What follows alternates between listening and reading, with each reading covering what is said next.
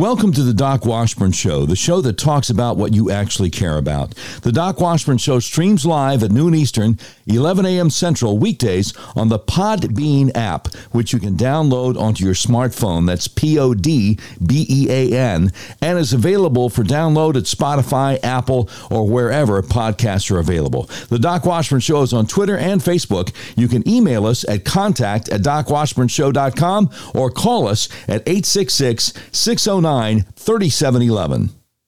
right, this is episode 18 of the all-new Doc Washburn Show. It is Thursday, November 4th.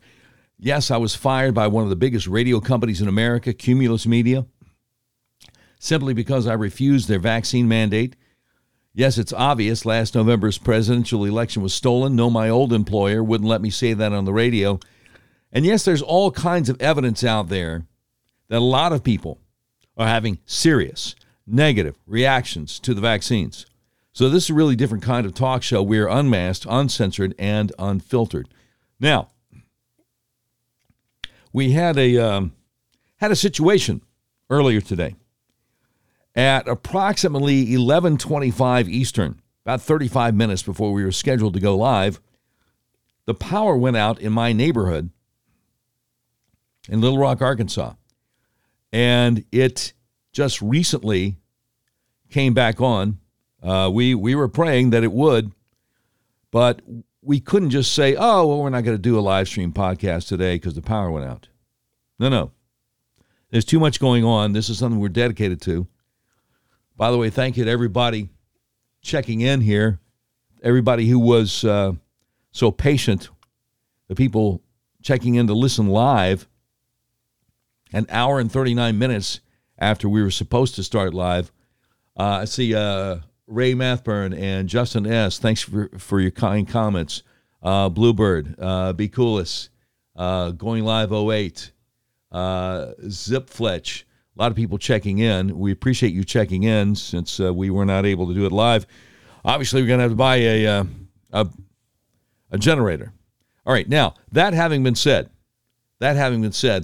let's, in the words of the great Monty Python, get on with it.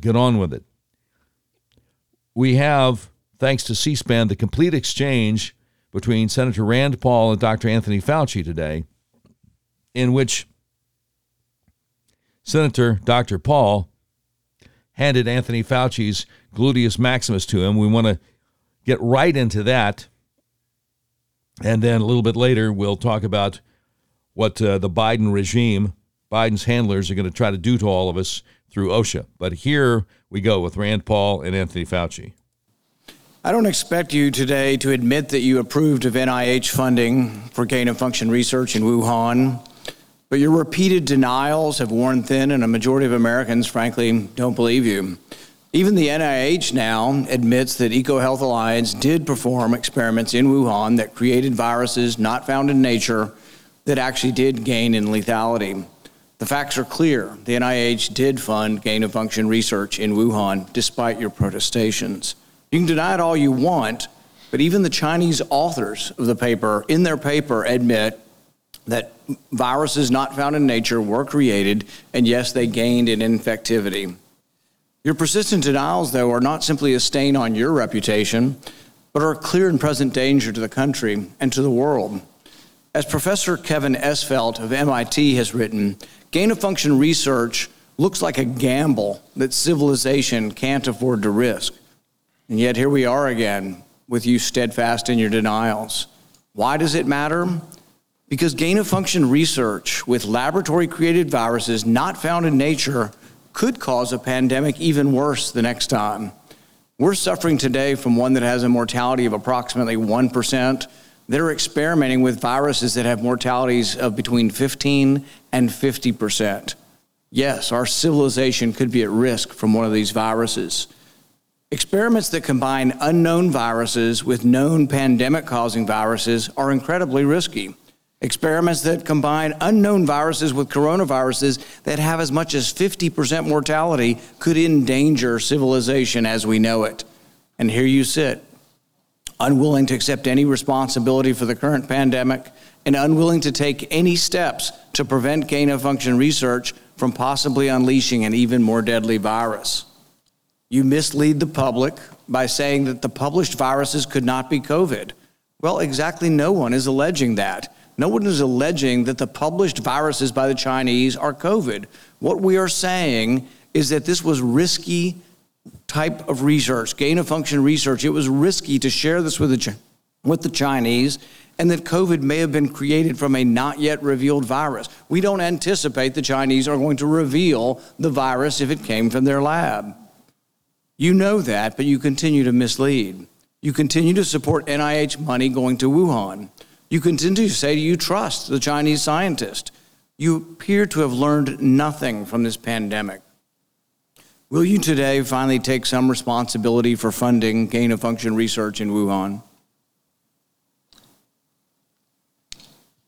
Senator, with all due respect, I disagree with so many of the things that you've said. First of all, gain of function is a very nebulous term. We have spent, not us, but outside bodies, a considerable amount of effort to give a more precise definition to the type of research that is of concern that might lead to a dangerous situation. You are aware of that. That is called P3CO. We're aware that you deleted gain of function from the NIH website. Well, I can get back to that in a moment if we have time, but let's get back to the operating framework and guide rails of which we operate under. And you have ignored them. The guidelines are very, very clear that you have to be dealing with a pathogen that clearly is shown and very likely to be highly transmissible in an uncontrollable way in humans and to have a high degree of morbidity and mortality, and that you do experiments to enhance that, hence the word EPPP, enhanced pathogens of potential. So when EcoHealth Alliance took the virus, SHC014, and combined it with WIV1 and caused a recombinant virus that doesn't exist in nature, and it made mice sicker, mice that had humanized cells, you're saying that that's not gain-of-function research? According to the framework and guidelines. So what you're doing is defining away gain-of-function. No. You're simply saying it doesn't exist because you changed the definition on the NIH website. This is terrible, and you're completely trying to escape the idea that we should do something about trying to prevent a pandemic from leaking from a lab. The preponderance of evidence now points towards this coming from the lab, and what you've done is change the definition on your website to try to cover your ass, basically. That's what you've done. You've changed the website to try to have a new definition that doesn't include the risky research that's going on. Until you admit that it's risky, we're not going to get anywhere. You have to admit that this research was risky. The NIH has now rebuked them. Your own agency has rebuked them. Homeboy's on fire. I don't know if I've ever played 5 minutes of audio without interrupting, but I feel like one of those song reaction guys on YouTube. There was no place to stop. Rand Paul is crushing Anthony Fauci, and in a sane world, Fauci would be in jail by now. But the thing is you're still unwilling to admit that they gained in function when they say they became sicker. They gained in lethality. It's a new virus. That's not gain of function? According to the definition that is currently operable, Senator, let's make it clear for the people who are listening. The current definition was done over a 2 to 3 year period by outside bodies, including the NSABB, 2 conferences by the National Academy of Science, Engineering, and Medicine on December 2014, March 2016. We commissioned external risk-benefit assessment, and then on January of 2017, the Office of Science and Technology Policy of the White House issued the current policy. And coincidentally, I have not changed the definition any appeared definition. On the same day the NIH said that, yes, there was a gain of function in Wuhan, the same day the definition appeared, the new definition, to try to define away what's going on in Wuhan. Until you accept it, until you accept responsibility, we're not going to get anywhere close to trying to prevent another lab leak of this dangerous sort of experiment. You won't admit that it's dangerous, and for that lack of judgment, I think it's time that you resign. Thank you, Senator Paul, and I would like to give the time to Dr. Fauci. Yeah, well, there were so many things that are egregious misrepresentation here, Madam Chair, that I don't think I'd be able to refute all of them, but just a couple of them for the listeners to hear for. You have said that I am unwilling to take any responsibility for the current pandemic. I have no responsibility for the current pandemic. Current pandemic, okay? Number two, you said the overwhelming amount of evidence indicates that's a lab leak. I believe most card-carrying viral phylogenists and molecular virologists would disagree with you that is much more likely, even though we leave open all possibilities, it's much more likely that this was a natural occurrence. Third, you say we've tested 80,000 animals and no animals have been found with COVID. Senator Paul, the time is set for. And third, you made a statement just a moment ago that's completely incorrect, where you say we continue to support research at the Wuhan Institute of Virology. You approved it in August of last year. No, your statement says, quote, I wrote it down as you were writing. You continue to support research at the Wuhan Institute of Virology. You were in committee a month ago and said you still trust the Chinese scientists and you still support the research over there. You said it a month ago in committee. Senator Paul, I have allowed Dr. Fauci to respond. You've had your time. I'm going to give him. If he's going to be dishonest, he ought to be challenged. Senator Paul, Hello. we will allow Dr. Fauci to respond after you've given accusations like that. Dr. Fauci. Well, I don't have any more to say except to say that, as usual, and I have a great deal of respect for this body of the Senate, and it makes me very uncomfortable to have to say something, but he is egregiously incorrect in what he says. Thank you. History will figure that out on its own. So we will turn to Senator Hassan. Thank you. Yeah, but we're not going to turn to Senator Hassan. That's enough of that. That's enough of that. I mean, the only thing Fauci has is, well, I disagree with you and you're incorrect. No, he's not incorrect. He's right. You know he's right. But you got a lot at stake, don't you, Fauci? You got a lot at stake. Joe Biden officially released his unconstitutional vaccine mandate today. Remember in December what Joe Biden promised. No, I don't think it should be mandatory. I wouldn't demand to be mandatory, but I would do everything in my power. Just like I don't think masks have to be made mandatory nationwide. Remember that when he promised the vaccine wouldn't be mandatory? Remember that? So, this is interesting. I guess I should have turned that off. Yeah, I always forget. To turn the ringer off on the phone. I'm such a knucklehead. My listeners in New York might even call me a schmagegi. I stand guilty as charged.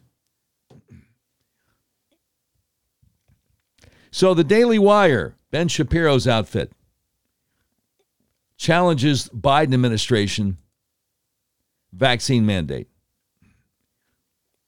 Daily Wire filed a lawsuit against the federal government today over Joe Biden's order mandating that large employers must require their employees be vaccinated against COVID-19 or submit to regular testing. The Dillon Law Group Incorporated and Alliance Defending Freedom filed a legal challenge on behalf of the Daily Wire in the U.S. Court of Appeals for the Sixth Circuit. The mandate requires all private employers of 100 or more employees to force unvaccinated employees to receive a COVID-19 vaccine, be subject to weekly testing, or lose their job. Attorneys for the Daily Wire will also file an emergency motion to stay the mandate. Daily Wire co-founder and co-CEO Jeremy Boring said the Daily Wire will not comply with President Biden's tyrannical vaccine mandate, and we're suing the Biden administration to put a stop to their gross overreach. President Biden, the federal government, social media, and the establishment media have conspired to rob Americans of their freedoms in the name of public health. They have broken faith with the American people through conflicting messaging, false information, and by suppressing data and perspectives with which they disagree. The lawsuit alleges that the Biden administration lacks constitutional and statutory authority to issue the employer mandate, and that the mandate failed to meet the requirements for issuing a rule taking effect immediately without the normal process of considering public comments. Dillon Law Group's partner, Harmeet K. Dillon, said the federal government lacks the legal authority to compel private employers to play the role of vaccine or COVID police, lack the police power to force private employees to undergo medical treatment, and may not ignore constitutional limits on its ability to regulate every aspect of our lives.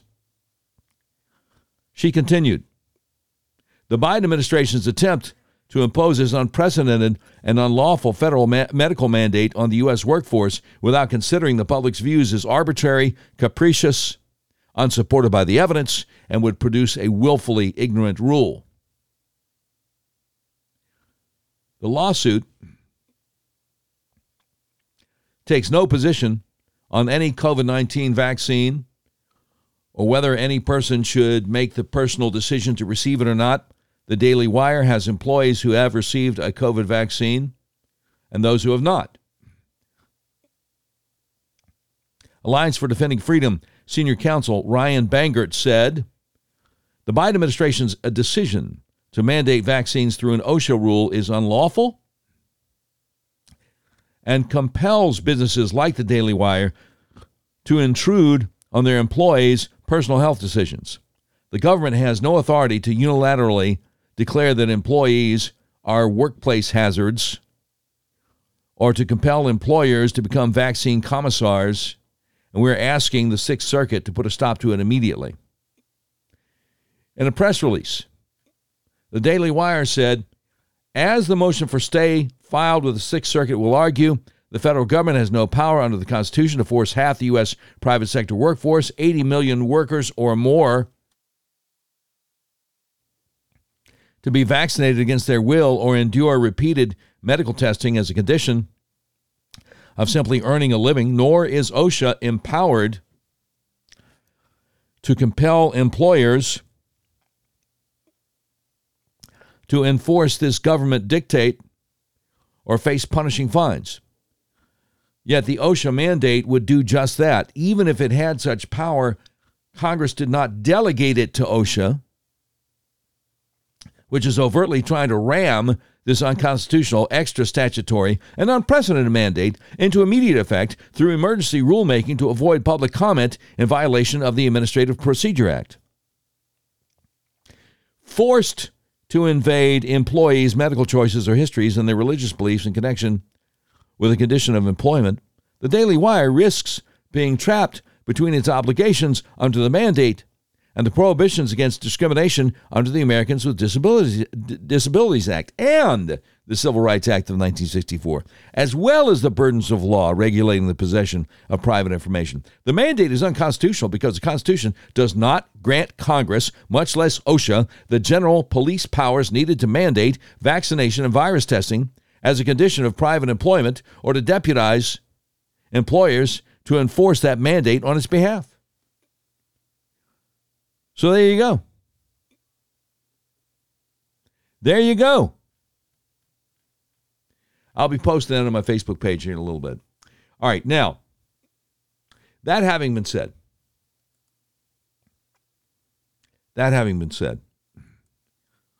I have been asked by the great Dan Bongino to come on his radio show tomorrow at 1:05 p.m. Eastern Time, and I certainly am looking forward to that. I'm certainly looking forward to that. Again, here's a guy who put his money where his mouth is, and I'm certainly not used to that in the radio business. I'm certainly not used to that in the radio business. And he had some comments. He had some comments about the ongoing situation. Dan Bongino was back on live with his radio show yesterday, and let's hear what he had to say. So there's a guy over at Mediaite. He's kind of a clown, but whatever. Aidan McLaughlin. So he just emailed me. Here's what's going on. You may be asking what's going on with with you and Cumulus with their vaccine mandate. So apparently someone at Cumulus must be getting desperate. So Aidan McLaughlin, guy's a leftist. He pretends to be like a down-the-line centrist, but he's really a leftist. He just emailed me, which I'll respond to him only on the air. I don't respond to him on email because he's a clown. I don't want to give him any clicks. Listen to this. This just goes to show you people on the inside are nervous about this whole thing. He says, sources tell media, he's reaching out to me for comment over my vaccine mandate, my objection to the vaccine mandate at Cumulus. I'm reading this live. It just came in. Sources tell Mediaite that the protest, given the timing, is not about mandates, but about getting out of your contract with Cumulus.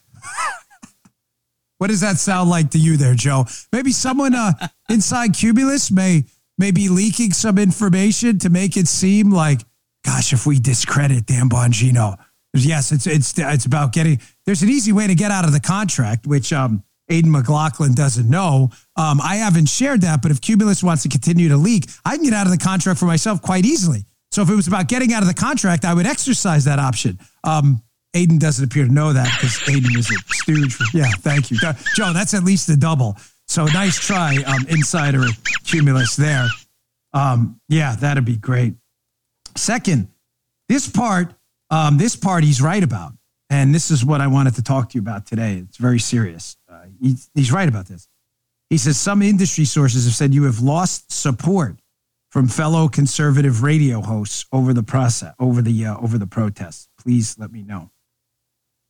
Folks, I want to share something with you, a very serious note. That's, today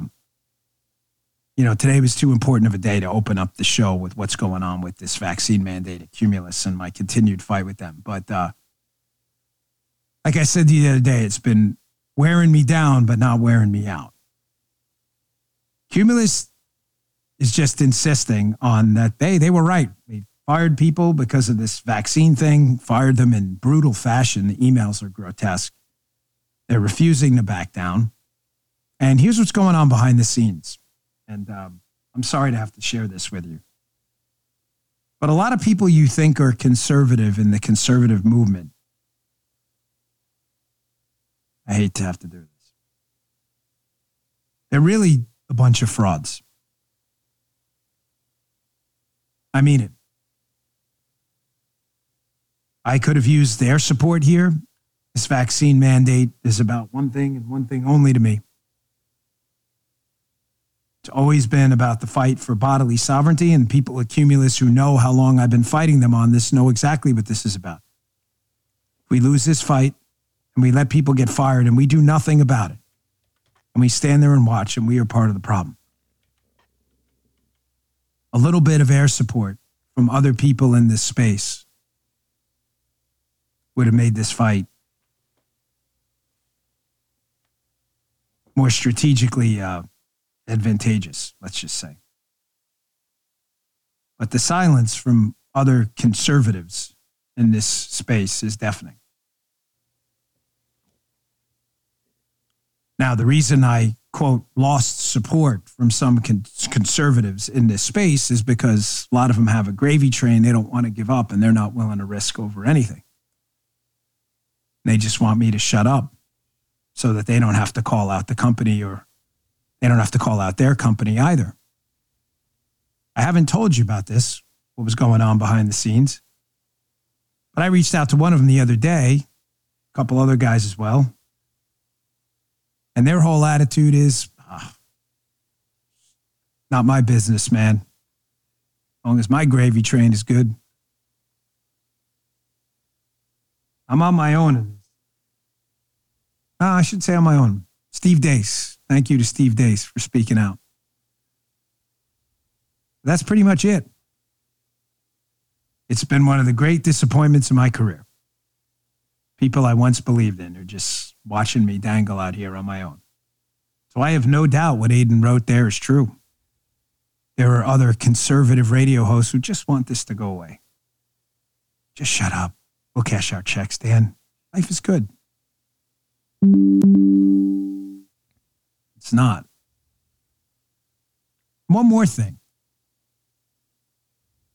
One of the people, I'm not going to say who, but you can probably figure that out. I'm not on that spot alone. There are other people in that 12 o'clock spot. One of the companies that represents one of those other shows has not only not supported me at all, although despite being a conservative radio brand, but they have actively undermined my effort to fight these vaccine mandates by reaching out to program directors across the country and recommending that they dump my show and replace it with their show. Think about that for a minute. You've been selling to your audience for years that you're a conservative radio company. And the minute an actual conservative stands up for something at great expense to himself, like a vulture and a parasite, you move right in and start sending emails and calling program directors saying, hey, our guys are good corporate lackeys. They won't give you any problems. Get rid of that Bongino guy. He's big trouble. That's happening right now. Like I said, it's wearing me down, but it's not wearing me out. So there's my comment, Aidan. Print that. Thanks for tuning in. All right, that's Dan Bongino. And, of course, he's got to be talking about Clay Travis and Buck Sexton over at Premiere, which is owned by iHeart, which is, iHeart, well, they'll always be Clear Channel to me. I have a hard time calling them iHeart. But anyway, they and Cumulus are the two big radio companies in America. And so, obviously, iHeart's distribution company, Premiere, sees an opportunity here with Dan Bongino being off the air for a week and a half. They're reaching out to stations that carry Bongino saying, hey, why don't you just dump this guy and carry our guys, Clay and Buck, because they're not going to give anybody any grief over the vaccine mandate. And Bongino's like, I'm sorry, I thought we were all conservatives here. So, he's sticking up for people like me. I'm sticking up for him. Simple as that. And I've been asked to come on Dan Bongino's show to start the second hour of his show tomorrow. So a lot of times lately I've been doing a long show going past an hour and a half. Tomorrow we'll keep the show down to an hour so I can be live with Dan Bongino on his 300 radio stations tomorrow at the beginning of hour 2. 105 Eastern, 1205 Central. And I appreciate the opportunity. And I appreciate, again, Dan Bongino putting his money where his mouth is and standing up for those of us who were fired. And I went off yesterday on yesterday's episode,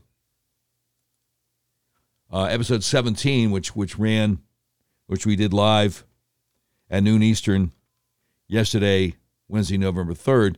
I went off on this knucklehead that he was quoting over there at, I can't even remember what the news website is anymore, but I went off on it yesterday. You can check out episode 17, and the last 20 minutes I dissected what they were trying to do to him. No, this is important. I'm having a mental lapse here for a second, but I want to name names again. Because I checked the guy out on LinkedIn, and the guy who was writing about Bongino, he'd never been on the radio himself. So what did he know? Yeah, Colby Hall. Colby Hall, what is he doing? Digital media executive. Colby Hall over at Mediaite. That's it, Mediaite. Okay, I wanted to make sure I got it right. I don't want to slam the wrong place. Okay, now, that having been said, the great Daniel Horowitz over the Blaze said, Republicans have a mandate like never before. All 27 governors, all 27 Republican governors should meet in person and resolve to nullify this rule, criminalize its enforcement, subject any business to workplace injury liability, which was OSHA's original position, and pay the federal fines of any business. And then Brother Daniel Horowitz at the Blaze asked the question, are elections a means or just an ends? And that's a very important question to ask. It is. He says the political pendulum will continue swinging back and forth every 4 to 6 years, but the policies will inexorably march leftward if we continue doing nothing to convert election victories into enduring policy outcomes. Anyone asking how Tuesday night's stunning election results will affect the race for control of Congress in a year from now is pondering the wrong question. I can't stress this strongly enough. The more salient question is how the GOP gubernatorial and state legislative victories will bear on other GOP governors and legislatures in states where they already command strong majorities right now.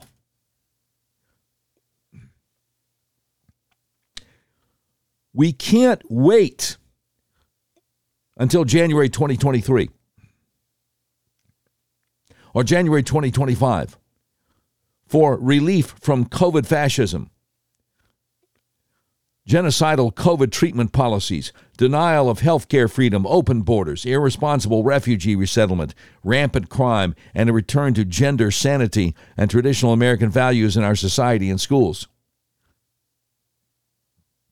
The lesson from this week is that if Republicans can win in Virginia and New Jersey because of some of the aforementioned issues, that means they have no excuse not to immediately act upon all of these issues without any diffidence, equivocation, or compromise in all of the states where they already enjoy long-term control. All right? Although the issue of education, particularly school board decisions on transgenderism in Loudoun County and critical race theory across the state,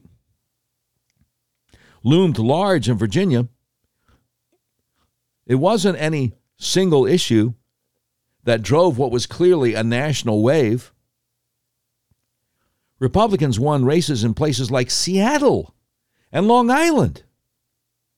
And a truck driver who spent less than $200 on his campaign defeated the most powerful man in the New Jersey legislature with a little-known candidate, while a little-known candidate came within inches of unseating Governor Phil Murphy. Republicans flipped a Biden plus 14 legislative seat in Texas. A number of Soros prosecutor candidates were defeated throughout the country. And 5 anti-police incumbents were swept out of the Minneapolis City Council. This was a clear rebellion by the voters against all of the chaos and tyranny created by the confluence of numerous odious policies foisted upon us by the elites. But the question is, what Republicans should do with the mandate clearly handed to them by the voters. The definition of insanity is repeating the same cycle of failed policies and strategies over and over again and expecting a different result. We were in this very position in November 2009 when Republicans won big against Obama's radicalism in what became a harbinger for the Tea Party wave a year later. Then we were told the House was not enough because they needed the Senate.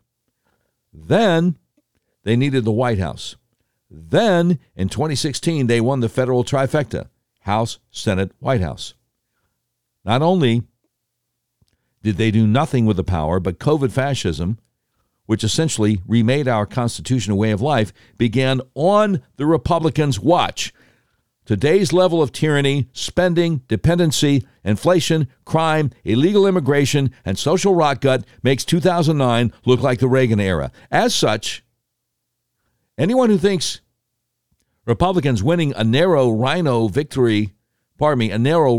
majority in Washington, D.C. next year is going to make a difference was born yesterday or somehow doesn't feel the pain of the average American. Besides, we can't wait another day, much less wait until January 2023 to save our children from an imminent injection into their bodies, to save jobs and careers from being destroyed, and to save lives from a virus likely created by the very entities blocking life-saving treatment against it. We need action now.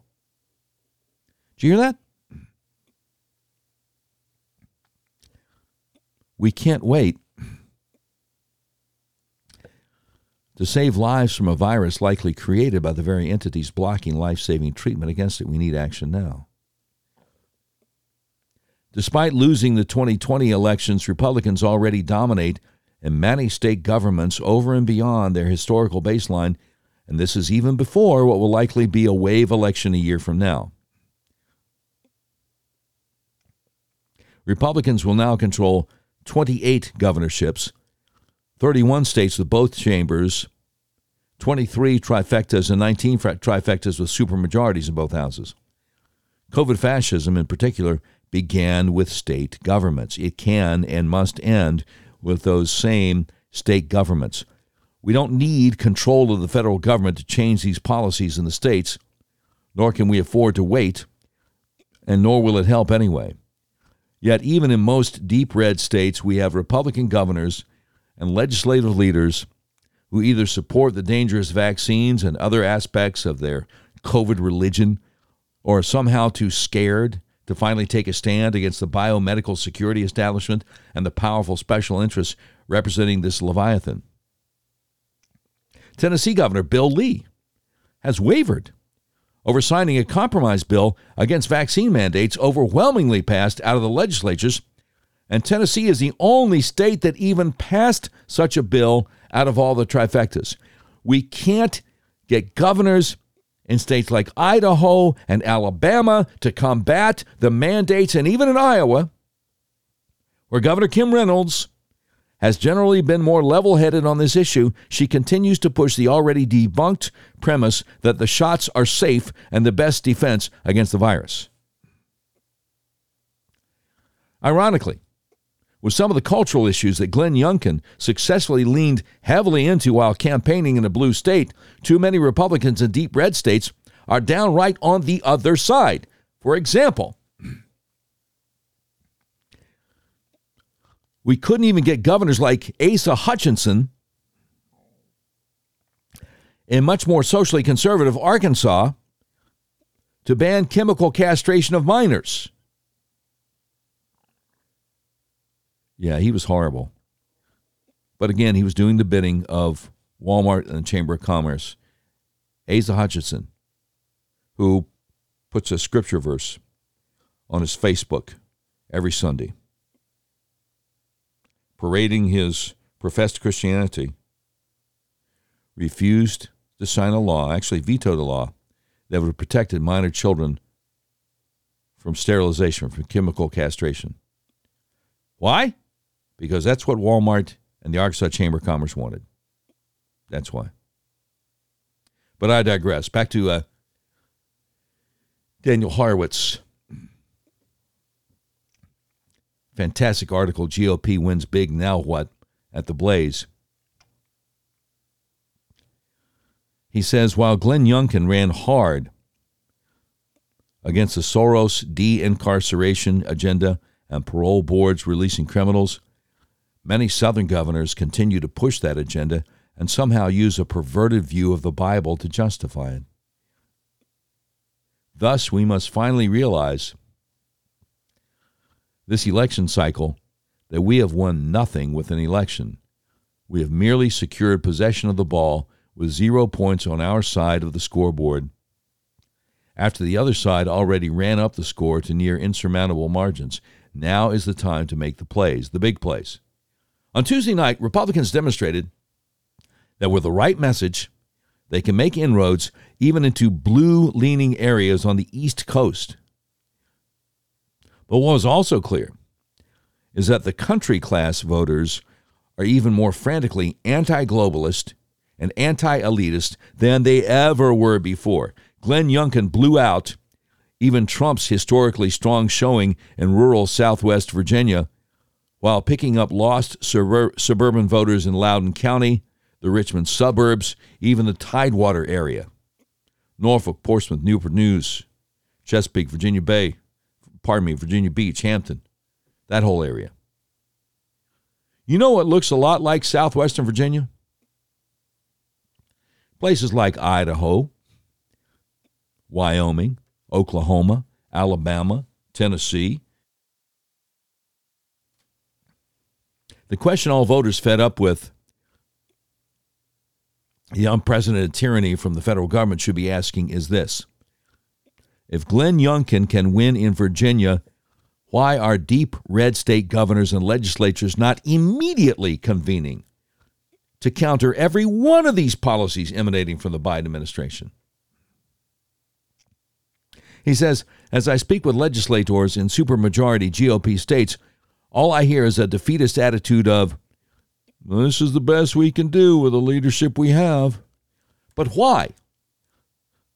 If our message now resonates even in New Jersey, then most certainly we can push a no-holds-barred agenda against this administration and nullify every one of the unlawful policies without any need to work with Democrats. As always, the GOP candidate victory speeches were full of optimism and broad platitudes on apple pie, American dream bromides, and general tropes about freedom and liberty. But when it comes to the specific policy outcomes that actually matter, the Democrats continue to succeed, largely because Republicans agree with the foundational premise of most of those policies while opposing a few of the most extreme manifestations of it. It's time for voters to demand immediate policy changes in any state where Republicans control government, including but not limited to the following. First of all, a complete cessation of all so-called criminal justice reform, the de-incarceration agenda that most GOP governors have bought into. It's time to get tough on crime, again, by increasing sentences for violent offenders and limiting bail. Secondly, a big theme of the Virginia campaigns was safe and secure communities.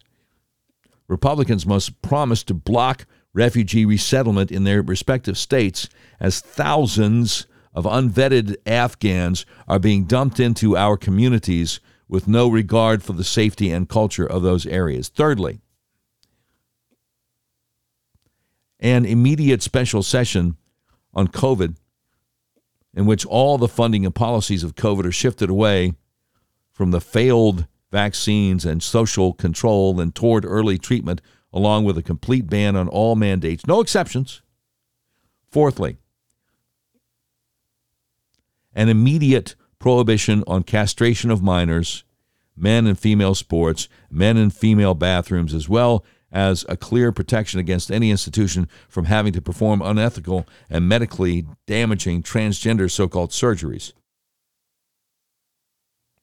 Fifth, a categorical ban on all critical race theory in all states and replacing it with a curriculum built upon the 1776 curriculum. Last but not least, every Republican state should, within the same week, pass an interposition bill which empowers the legislature to ban the enforcement of any federal policies that violate the Constitution, the same way New York Democrats made it a felony to enforce immigration law or work with ICE during the Trump administration. Brother Horowitz over at The Blaze concludes, during the 1993 Super Bowl, Dallas Cowboys defensive tackle Leon Lett famously celebrated before he got the ball into the end zone, only to have the ball stripped away from him by Buffalo Bills wide receiver Don Beebe. In that case, the Cowboys already had a massive lead, so the Leon Lett blunder was merely symbolic. But in our case, we are the ones losing big time and cannot afford to showboat before we get the ball into the end zone. That's a great Daniel Horowitz over The Blaze.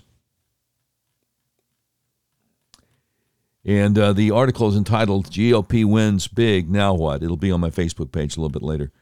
You know, when I was doing a local talk radio show in Little Rock, Arkansas, there was the state senator, a guy named Gary Stubblefield, who tried to get a bill passed.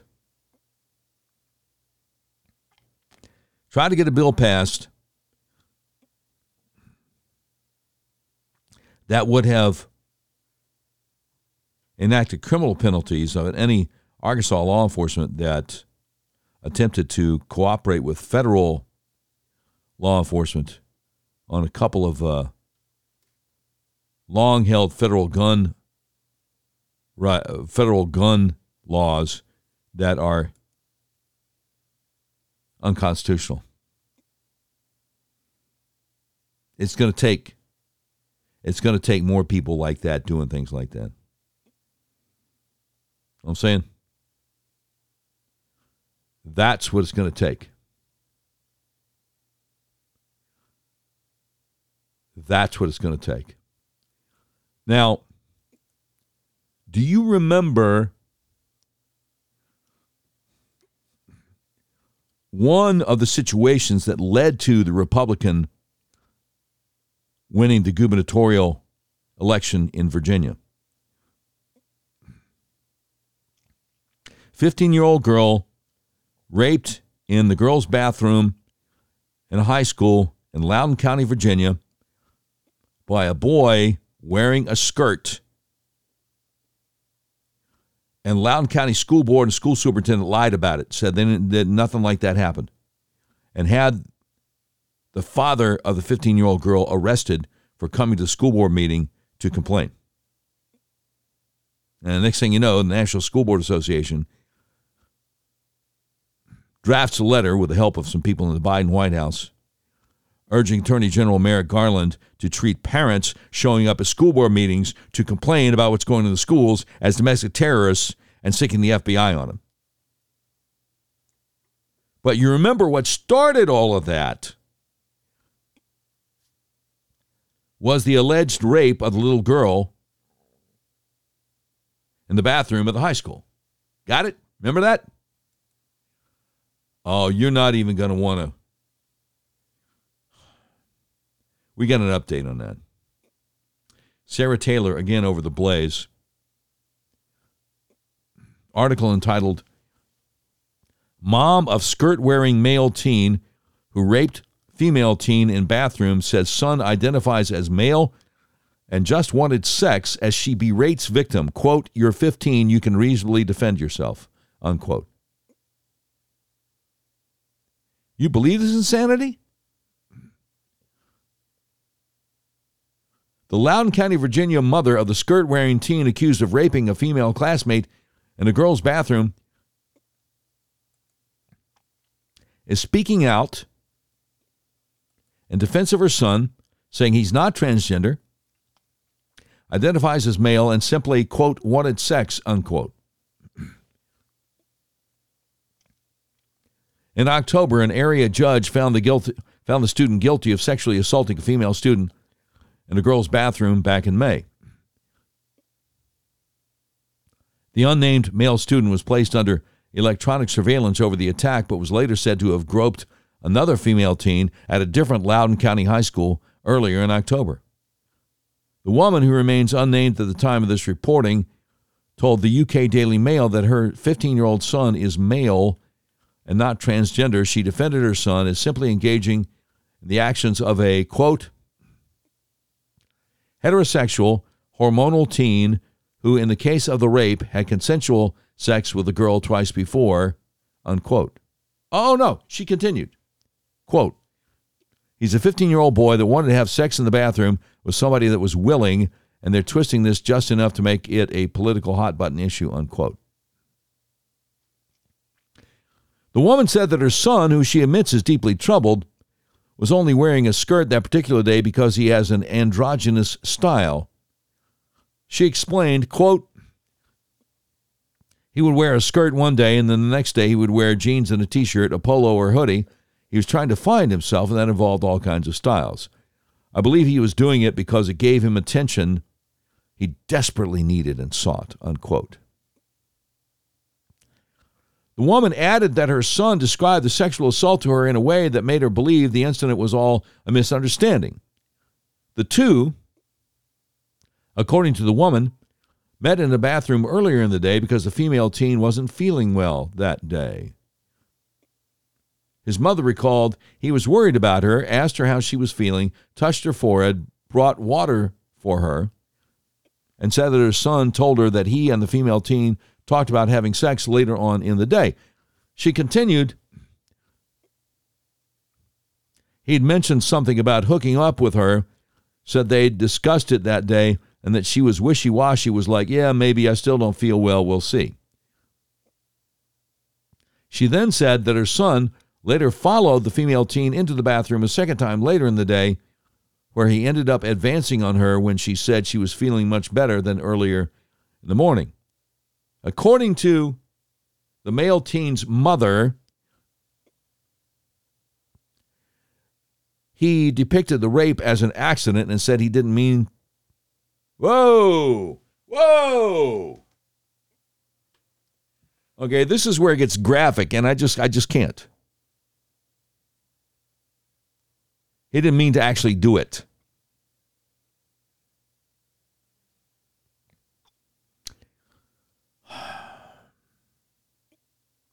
She then called in to question the teen girl's response to the incident. She said, if I was in a position where I was about to be raped, I would be screaming, kicking, everything. You're 15. You can reasonably defend yourself. You're not just going to sit there and take it. And so because there wasn't a presence of a fight, he felt it was okay to keep going. In later October, the teen was found guilty for the May sexual assault, which took place at Stonebridge High School in Ashburn, Virginia. Well, it sounds like then the jury didn't buy what the mother is selling here, didn't buy what her 15-year-old son is selling. His victim admitted that the two previously had sex in the bathroom and that they had agreed to meet there once more during lunch break. In her testimony, the unnamed female student said she arrived at the bathroom and told him that she no longer wanted to have sex, but he threw her on the floor in response and forced her into sexual activities. He was remanded to juvenile detention pending a November 15th hearing in connection with the second incident, which reportedly took place at Broad Run High School in Ashburn in early October with a different girl.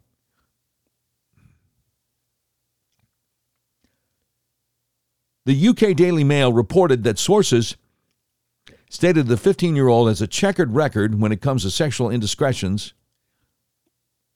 And in fifth grade, the teen reportedly sent nude photos of himself to a female classmate. In that fifth grade. The girl's parents reportedly agreed not to file charges in exchange for the district keeping the boy away from their daughter. His mother, according to the outlet, confirmed the incident and snapped, "What the F does that have to do with anything?" She asked, what are they trying to do? Did they hire an investigator to dig up everything and ruin him for the rest of his life? He's been a challenging child his whole life, which I've dealt with myself. Oh, you have? My son's gone through multiple forms of counseling and therapy. Resources here at school, friends, family. It's been 15 years of hell trying to get him to do better and be better. According to the report, the woman still is not sure what to make of the charges in connection to the October 6th incident. She said, I didn't hear my son's side of it because he was being hauled into juvenile detention before I could talk to him. What is the end game on this? My son's going to be on the sexual registry and be committed to Megan's Law for the rest of his life because he had 15-year-old hormones. Forgive me if I ask a question. Where's Dad? Where's Dad? All right. Where is Dad? She's been dealing with this herself. I mean,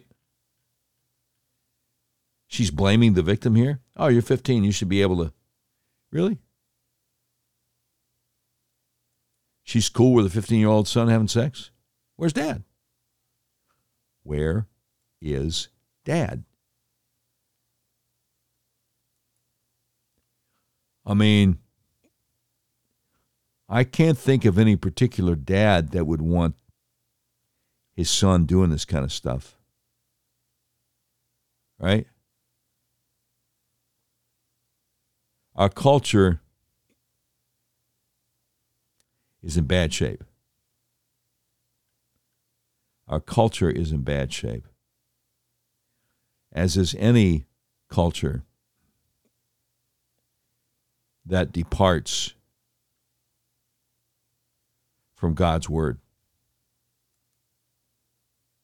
And that's a deal with that. Now, we're talking about Biden's handlers trying to shove these vaccine mandates down our throats, right? And I just want to be clear about something because, I'm looking forward to being on with our brother Dan Bongino tomorrow at the beginning of hour 2, 1:05 Eastern. But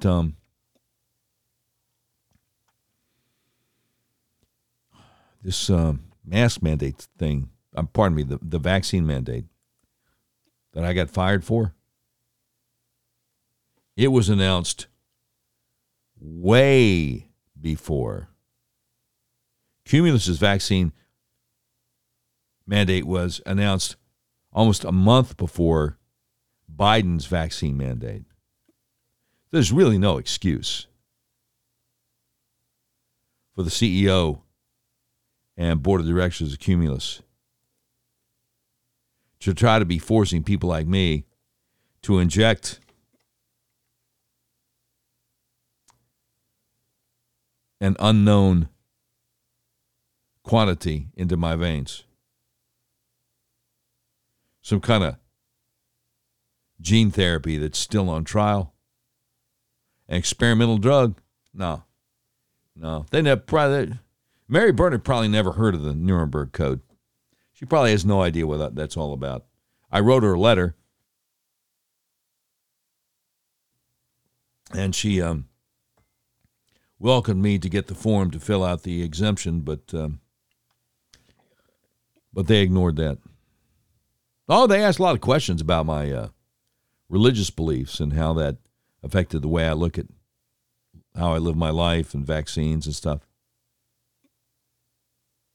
I don't think Cumulus has very good lawyers. But anyway, that's a whole other show.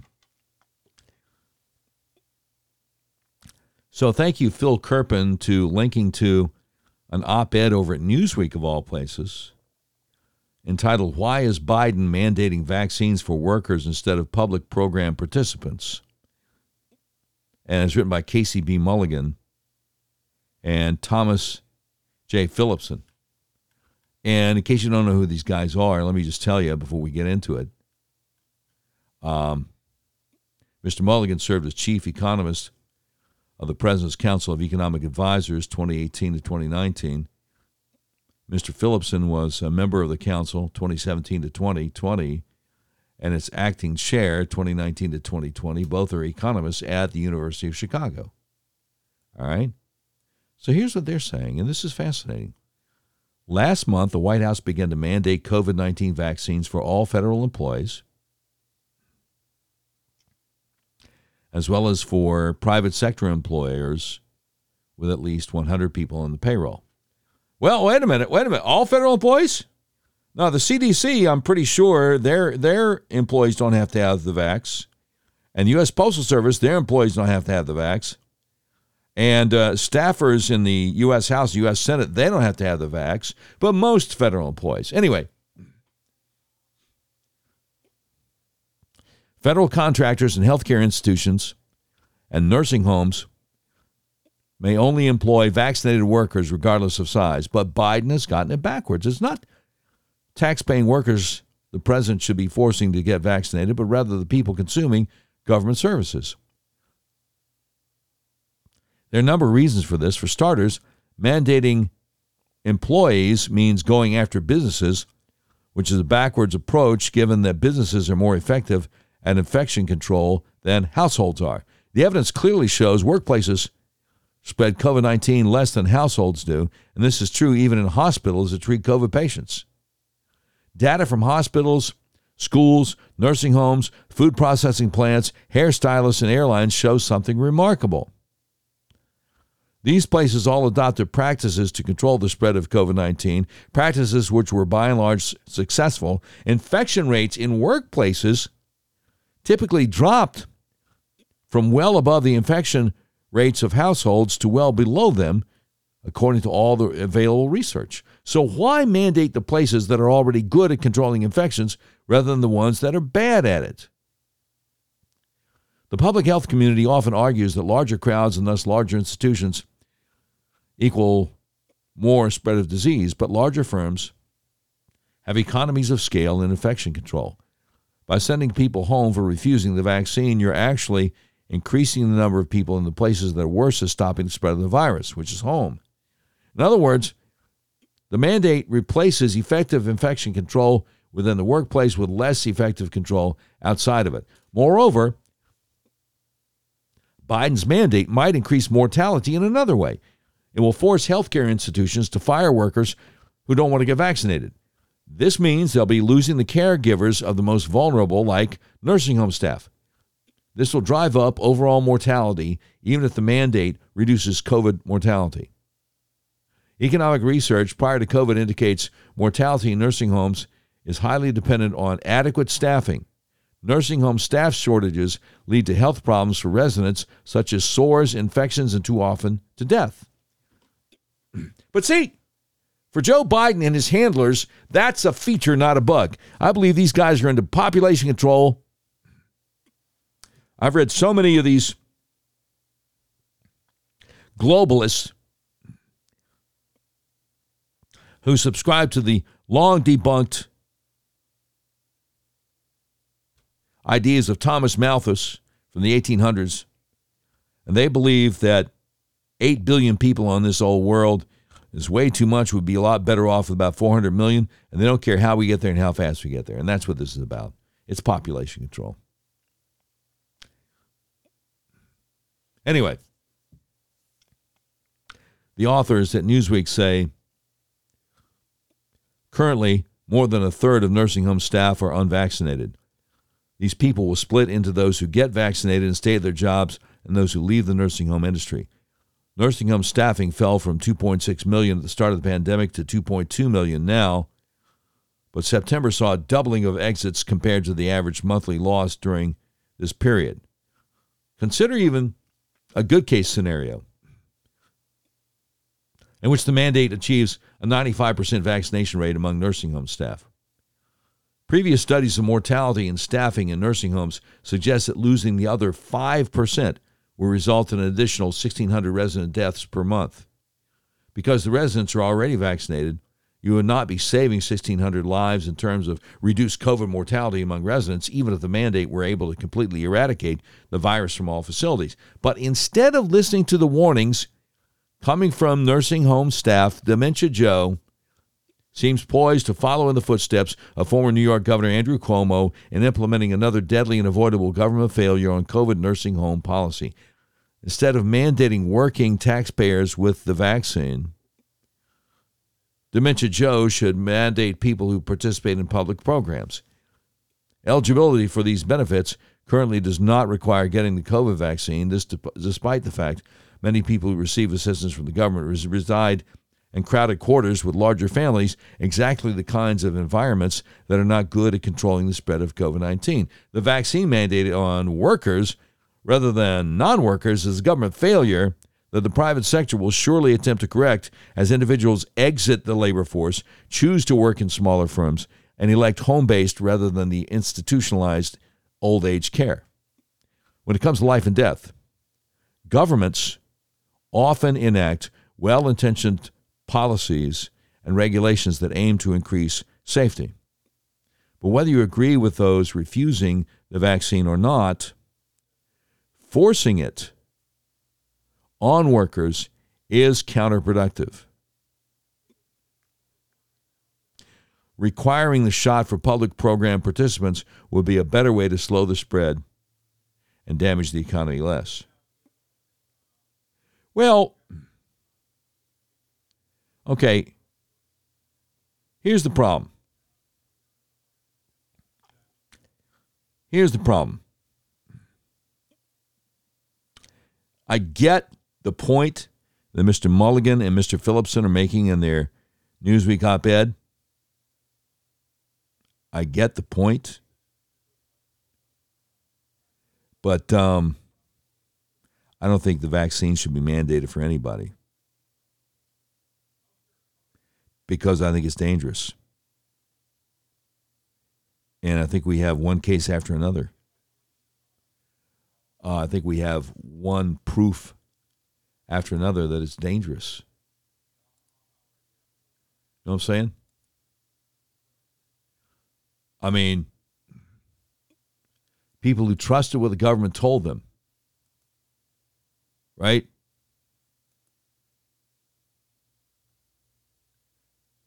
And then, okay, well, commercial airline pilot Cody Flint testifying before Congress. What happened after he took the vax? Here it is. Good morning, and thank you, Senator Johnson, for this opportunity.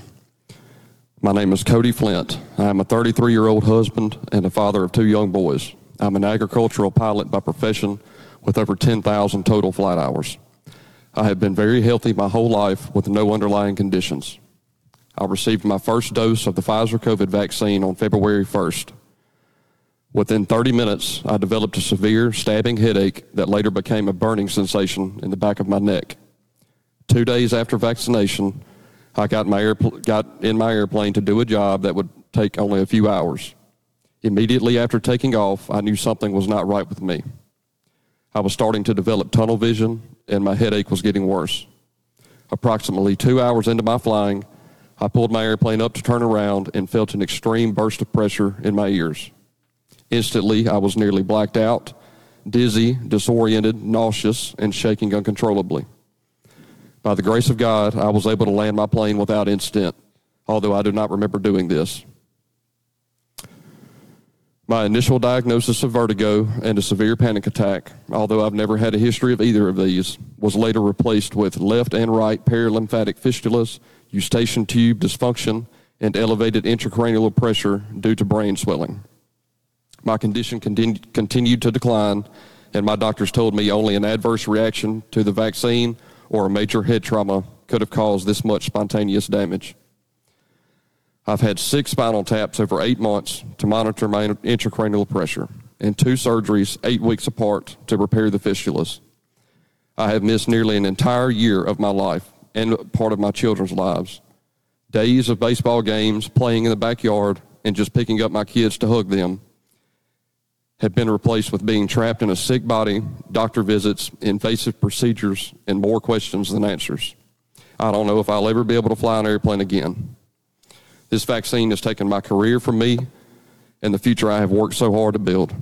I have used all of my savings to pay medical bills and just to be able to survive. My family and I are on the verge of losing everything we have. They're trying to kill you. They're trying to kill you. Now, I would not have been allowed to say this when I was doing local talk radio for a big radio company. But by the grace of God, the Lord put together a team of people to support this podcast.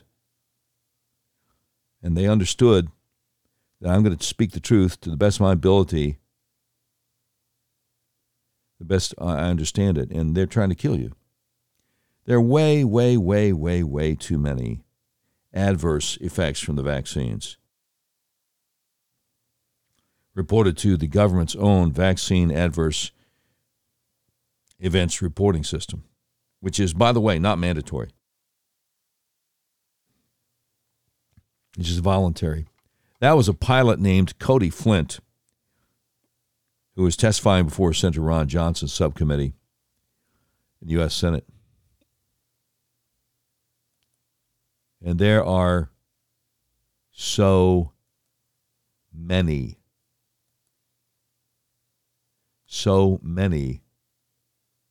events like this.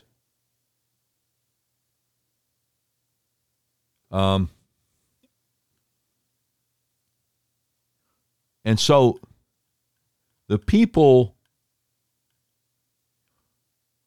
who try to tell the truth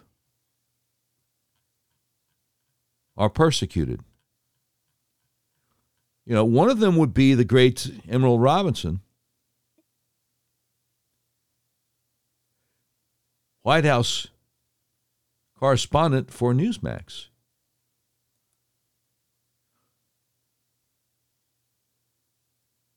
Who's been suspended by Twitter, and the Newsmax channel, her employer is even distancing itself from her.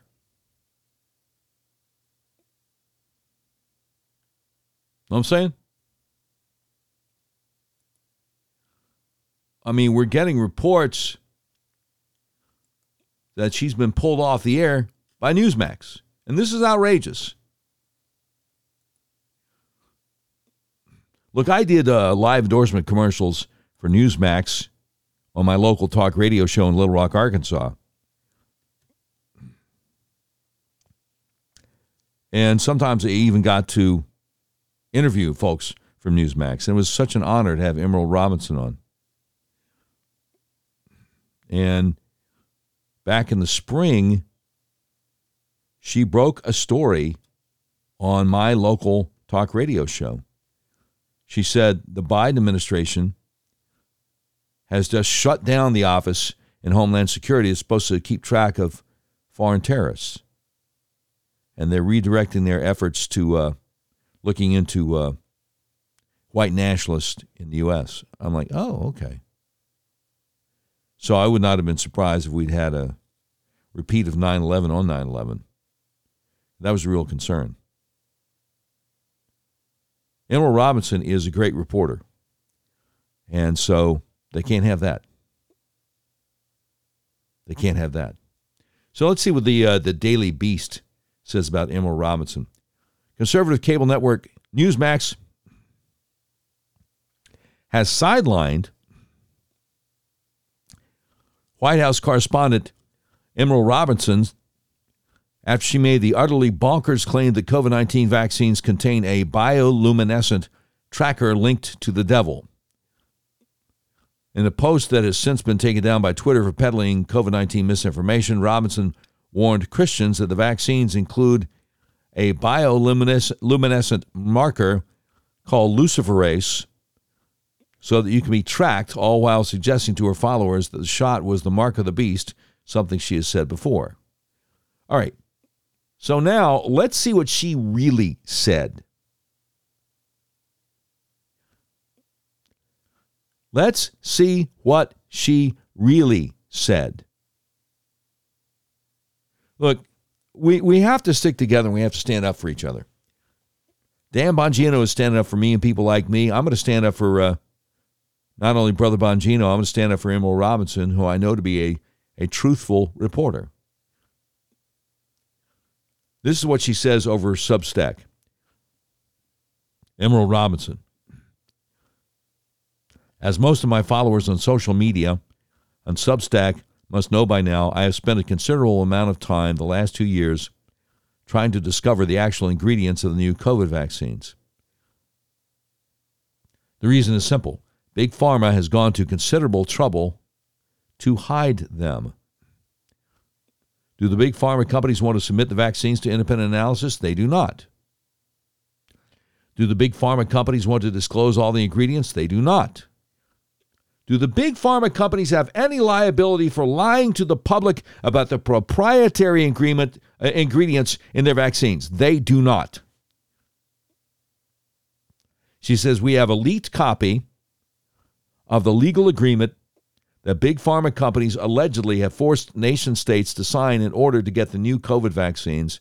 These contracts include indemnification clauses that no sane human being would ever sign. And she has a copy leaked from Albania. She says, one thing is certain. Big Pharma is not standing behind these products. They're totally experimental and untested and so forth. So why are the world's governments so hell-bent on injecting their citizens with this stuff? I received a tip regarding some of the ingredients, and so I did what nobody in American corporate journalism does anymore. I checked the primary sources. She says, allow me to share my secret and very profound methodology. Number one, I went to the Moderna website. Number two, I clicked to the patents page. Number three, I found patent US 10,703,789. Number four, I conducted a keyword search for something called luciferase. Such are the complex technical skills which have been lost by corporate journalists. So what did I find there? Well, sitting on page 46 in table 4, you will see that I found something called luciferase. And she links to it. She has the screenshot. She says, what is luciferase? It's an enzyme that can produce bioluminescence. It can basically make things glow. That's why luciferase is commonly used in the biomedical industry. It's used to tag very tiny things like cells or proteins so you can track them. It tags things so you can track them. Was luciferase listed as an ingredient in the COVID vaccines by Big Pharma? No, it was not. And she has a link to the CDC website. So the next question becomes, why would Big Pharma not disclose that luciferase is an ingredient in the vaccine since it's clearly listed and at least one patent from one company is being used? The reason is rather ominous. Big Pharma has big plans for luciferase, and big government has big plans for it too. The U.S. military's technology arm, DARPA, is currently fighting with Moderna over the ownership of the COVID vaccine because DARPA has funded an implantable biochip that could be used to deploy it. Despite this, however, one obstacle to the deployment of Moderna's vaccine is the method of delivery. While Moderna is developing its own system, it's unlikely to get FDA approval anytime soon. Enter Profusa, which is developing a nanoscale biochip that can detect symptoms of an infection. Profusa's biochip is made using a technology called hydrogels that were a product of the In Vivo Nanoplatforms program that DARPA's Biological Technologies Office launched in 2014 to develop implantable nanotechnologies. These hydrogels are soft, flexible nanomachines that are injected beneath the skin to perform monitoring. This hydrogel includes a specially engineered molecule that sends a fluorescent signal outside the body when it begins to fight infection. This signal can then be detected by a sensor attached to the skin that can be sent to an app or even a doctor's website. Why is the U.S. military working with vaccine companies to create microchips, that's hydrogels or nanotech, that will send a fluorescent signal, that's luciferase, detectable by an app on your smartphone? When did DARPA get involved in public health policy exactly? That strange question leads to other strange questions like, why did the Pentagon fund the Wuhan lab of virology to study weaponizing bat coronaviruses? Neither DARPA nor the Pentagon are well known for being leaders in healthcare, to say the very least. In fact, big pharma and big government have big plans for future vaccine shots that have dissolvable needles and quantum dot tattoos. She links to all this stuff, by the way. Along with other amazing technology like embedding vaccine records beneath the skin of your children with invisible ink. According to one article, along with the vaccine, a child would be injected with a bit of dye that is invisible to the naked eye, but easily seen with a special cell phone filter combined with an app that shines near-infrared light onto the skin. That article was written in 2019. That's just before the COVID crisis. This leads me to another thought. COVID-19 seems to be a very convenient accidental lab leak from China for introducing new technology. Under the cover of vaccinating people, we're really preparing to tag and track people. The once free nations of the West are testing a new authoritarian system of total control under the guise of public health.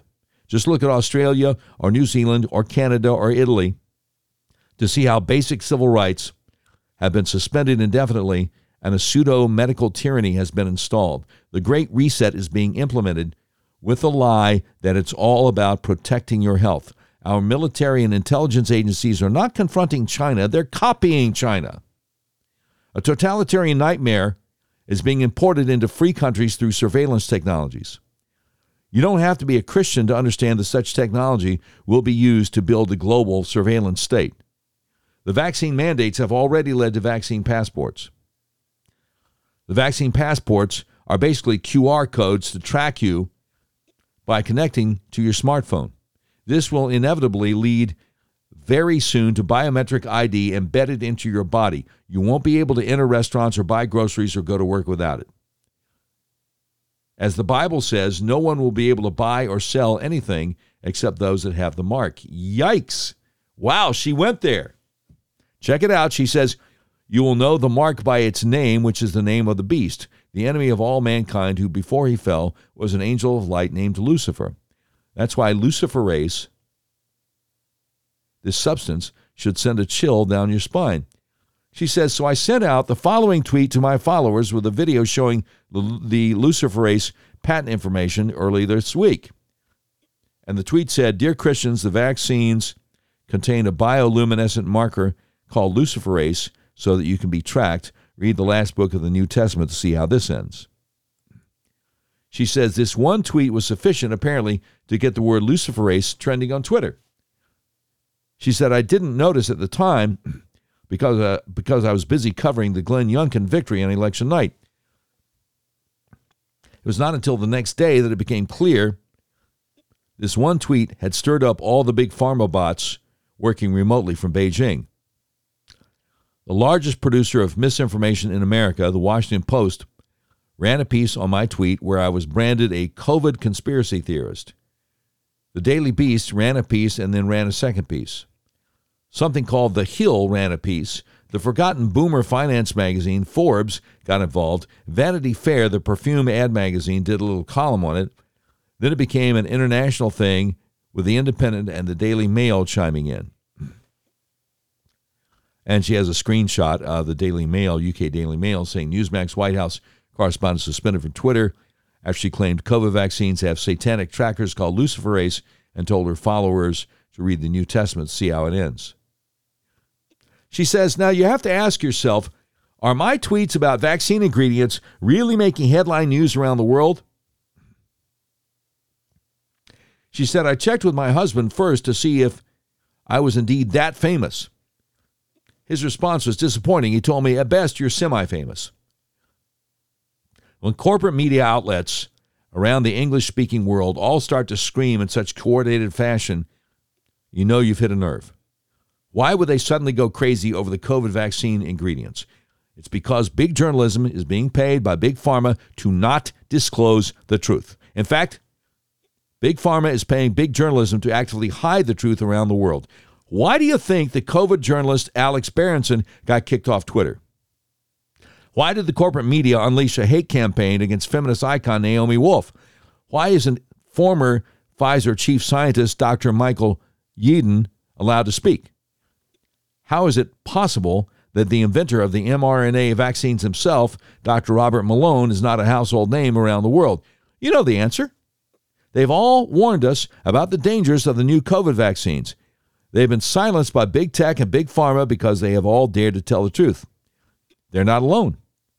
How many thousands have been banned or suspended already by big tech for questioning the COVID vaccines in our supposedly free nation? How many of your civil rights, your constitutional rights, can they trample before your very eyes? America is no longer a constitutional republic. It's more like a corporate oligarchy where big pharma and big tech and big government tell you every day what you're allowed to do on Zoom calls from the CDC with Dr. Fauci.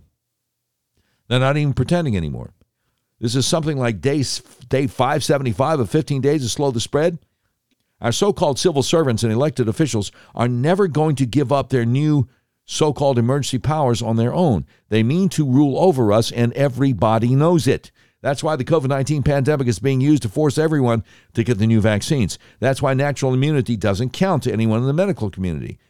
That's why religious exemptions have disappeared at your work, along with medical exemptions. That's why ivermectin and hydroxychloroquine and every other therapeutic drug were swiftly outlawed. That's why your 5-year-old child will be encouraged and then coerced and then forced to take the jab, just as you were encouraged and then coerced and then forced to take the jab. That's why the global vaccination campaign never stops. When the already vaccinated start to get sick with COVID, or young boys suddenly die from heart inflammation, or world-famous soccer players collapse on TV in the middle of games. That's why health data, whether from Israel or Sweden or Florida or your local hospital, is totally irrelevant. The vaccine is being forced on everyone because the vaccine and the vaccine passport are the essential tools of a global surveillance system that will end everyone's basic human freedom. You have been warned. That's Emerald Robinson from her Substack. Emerald Robinson's The Right Way. And I will do my best to post it on my Facebook page. And, see if I get suspended again. By the way, before I get out of here,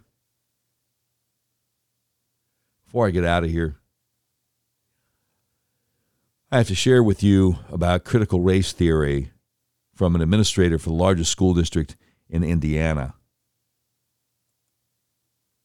And this one blew my mind. It's about a minute and a half long. Tony Kensett, who is administrator for the largest school district in Indiana. And here's what he said. I'm the science coach and admin in the largest public school district in Indiana. I'm in dozens of classrooms a week, so I see exactly what we're teaching our students. When we tell you that schools aren't teaching critical race theory, that it's nowhere in our standards, that's misdirection. We don't have the quotes and theories as state standards per se. We do have critical race theory in how we teach. We tell our teachers to treat students differently based on color. We tell our students that every problem is a result of white men and that everything Western civilization built is racist. Capitalism as a tool of white supremacy. Those are straight out of Kimberly Crenshaw's main points, verbatim in Critical Race Theory, the writings that formed the movement. This is in math, history, science, English, the arts, and it's not slowing down. If students of color have lower reading scores, it's because of inequity. Therefore, we take from the white students and give to the color students. That's Richard Delgado, straight out of CRT and Introduction. All teaching is political, with reality and facts taking the back seat. That's Dr. Gloria Ladson-Billings, who outlined how she saw critical race theory fleshed out in public schools in 1995. When schools tell you that we aren't teaching critical race theory, it means one thing. Go away and look into our affairs no further. It isn't about transparency, it isn't about cultural relevance. It's race essentialism, painted to look like the district cares about students of color. We call it anti-racism, so you feel bad if you disagree with our segregationist pedagogy. It's taking advantage of kids' vulnerability and parents' inactivity to preen over social snake oil schemes designed to create division. Parents, when we tell you critical race theory isn't taught in our schools, we're lying. Keep looking. It's amazing. Tony Kinnett, administrator in one of the largest school districts in Indiana, telling you the truth about what's really going on. I'm the science coach. Oh, no. I'm sorry. I didn't mean to start it again. And that's what we're trying to do here at the Doc Washburn Show. Tell you the truth about what's really going on day after day, as long as God allows us to have this platform. Now, we were over an hour and a half late getting started today because of a power outage. We're, God willing, going to get a generator. But this has been episode number 18, November 4th, 2021, of the Doc Washburn Show. We appreciate you guys. God bless you. And God willing, we look forward to speaking with you again tomorrow at noon Eastern, 11 Central. And look forward to being on the Dan Bongino radio show at 1:05 Eastern, 12:05 Central tomorrow, Friday, November 5th. God bless you. See you then.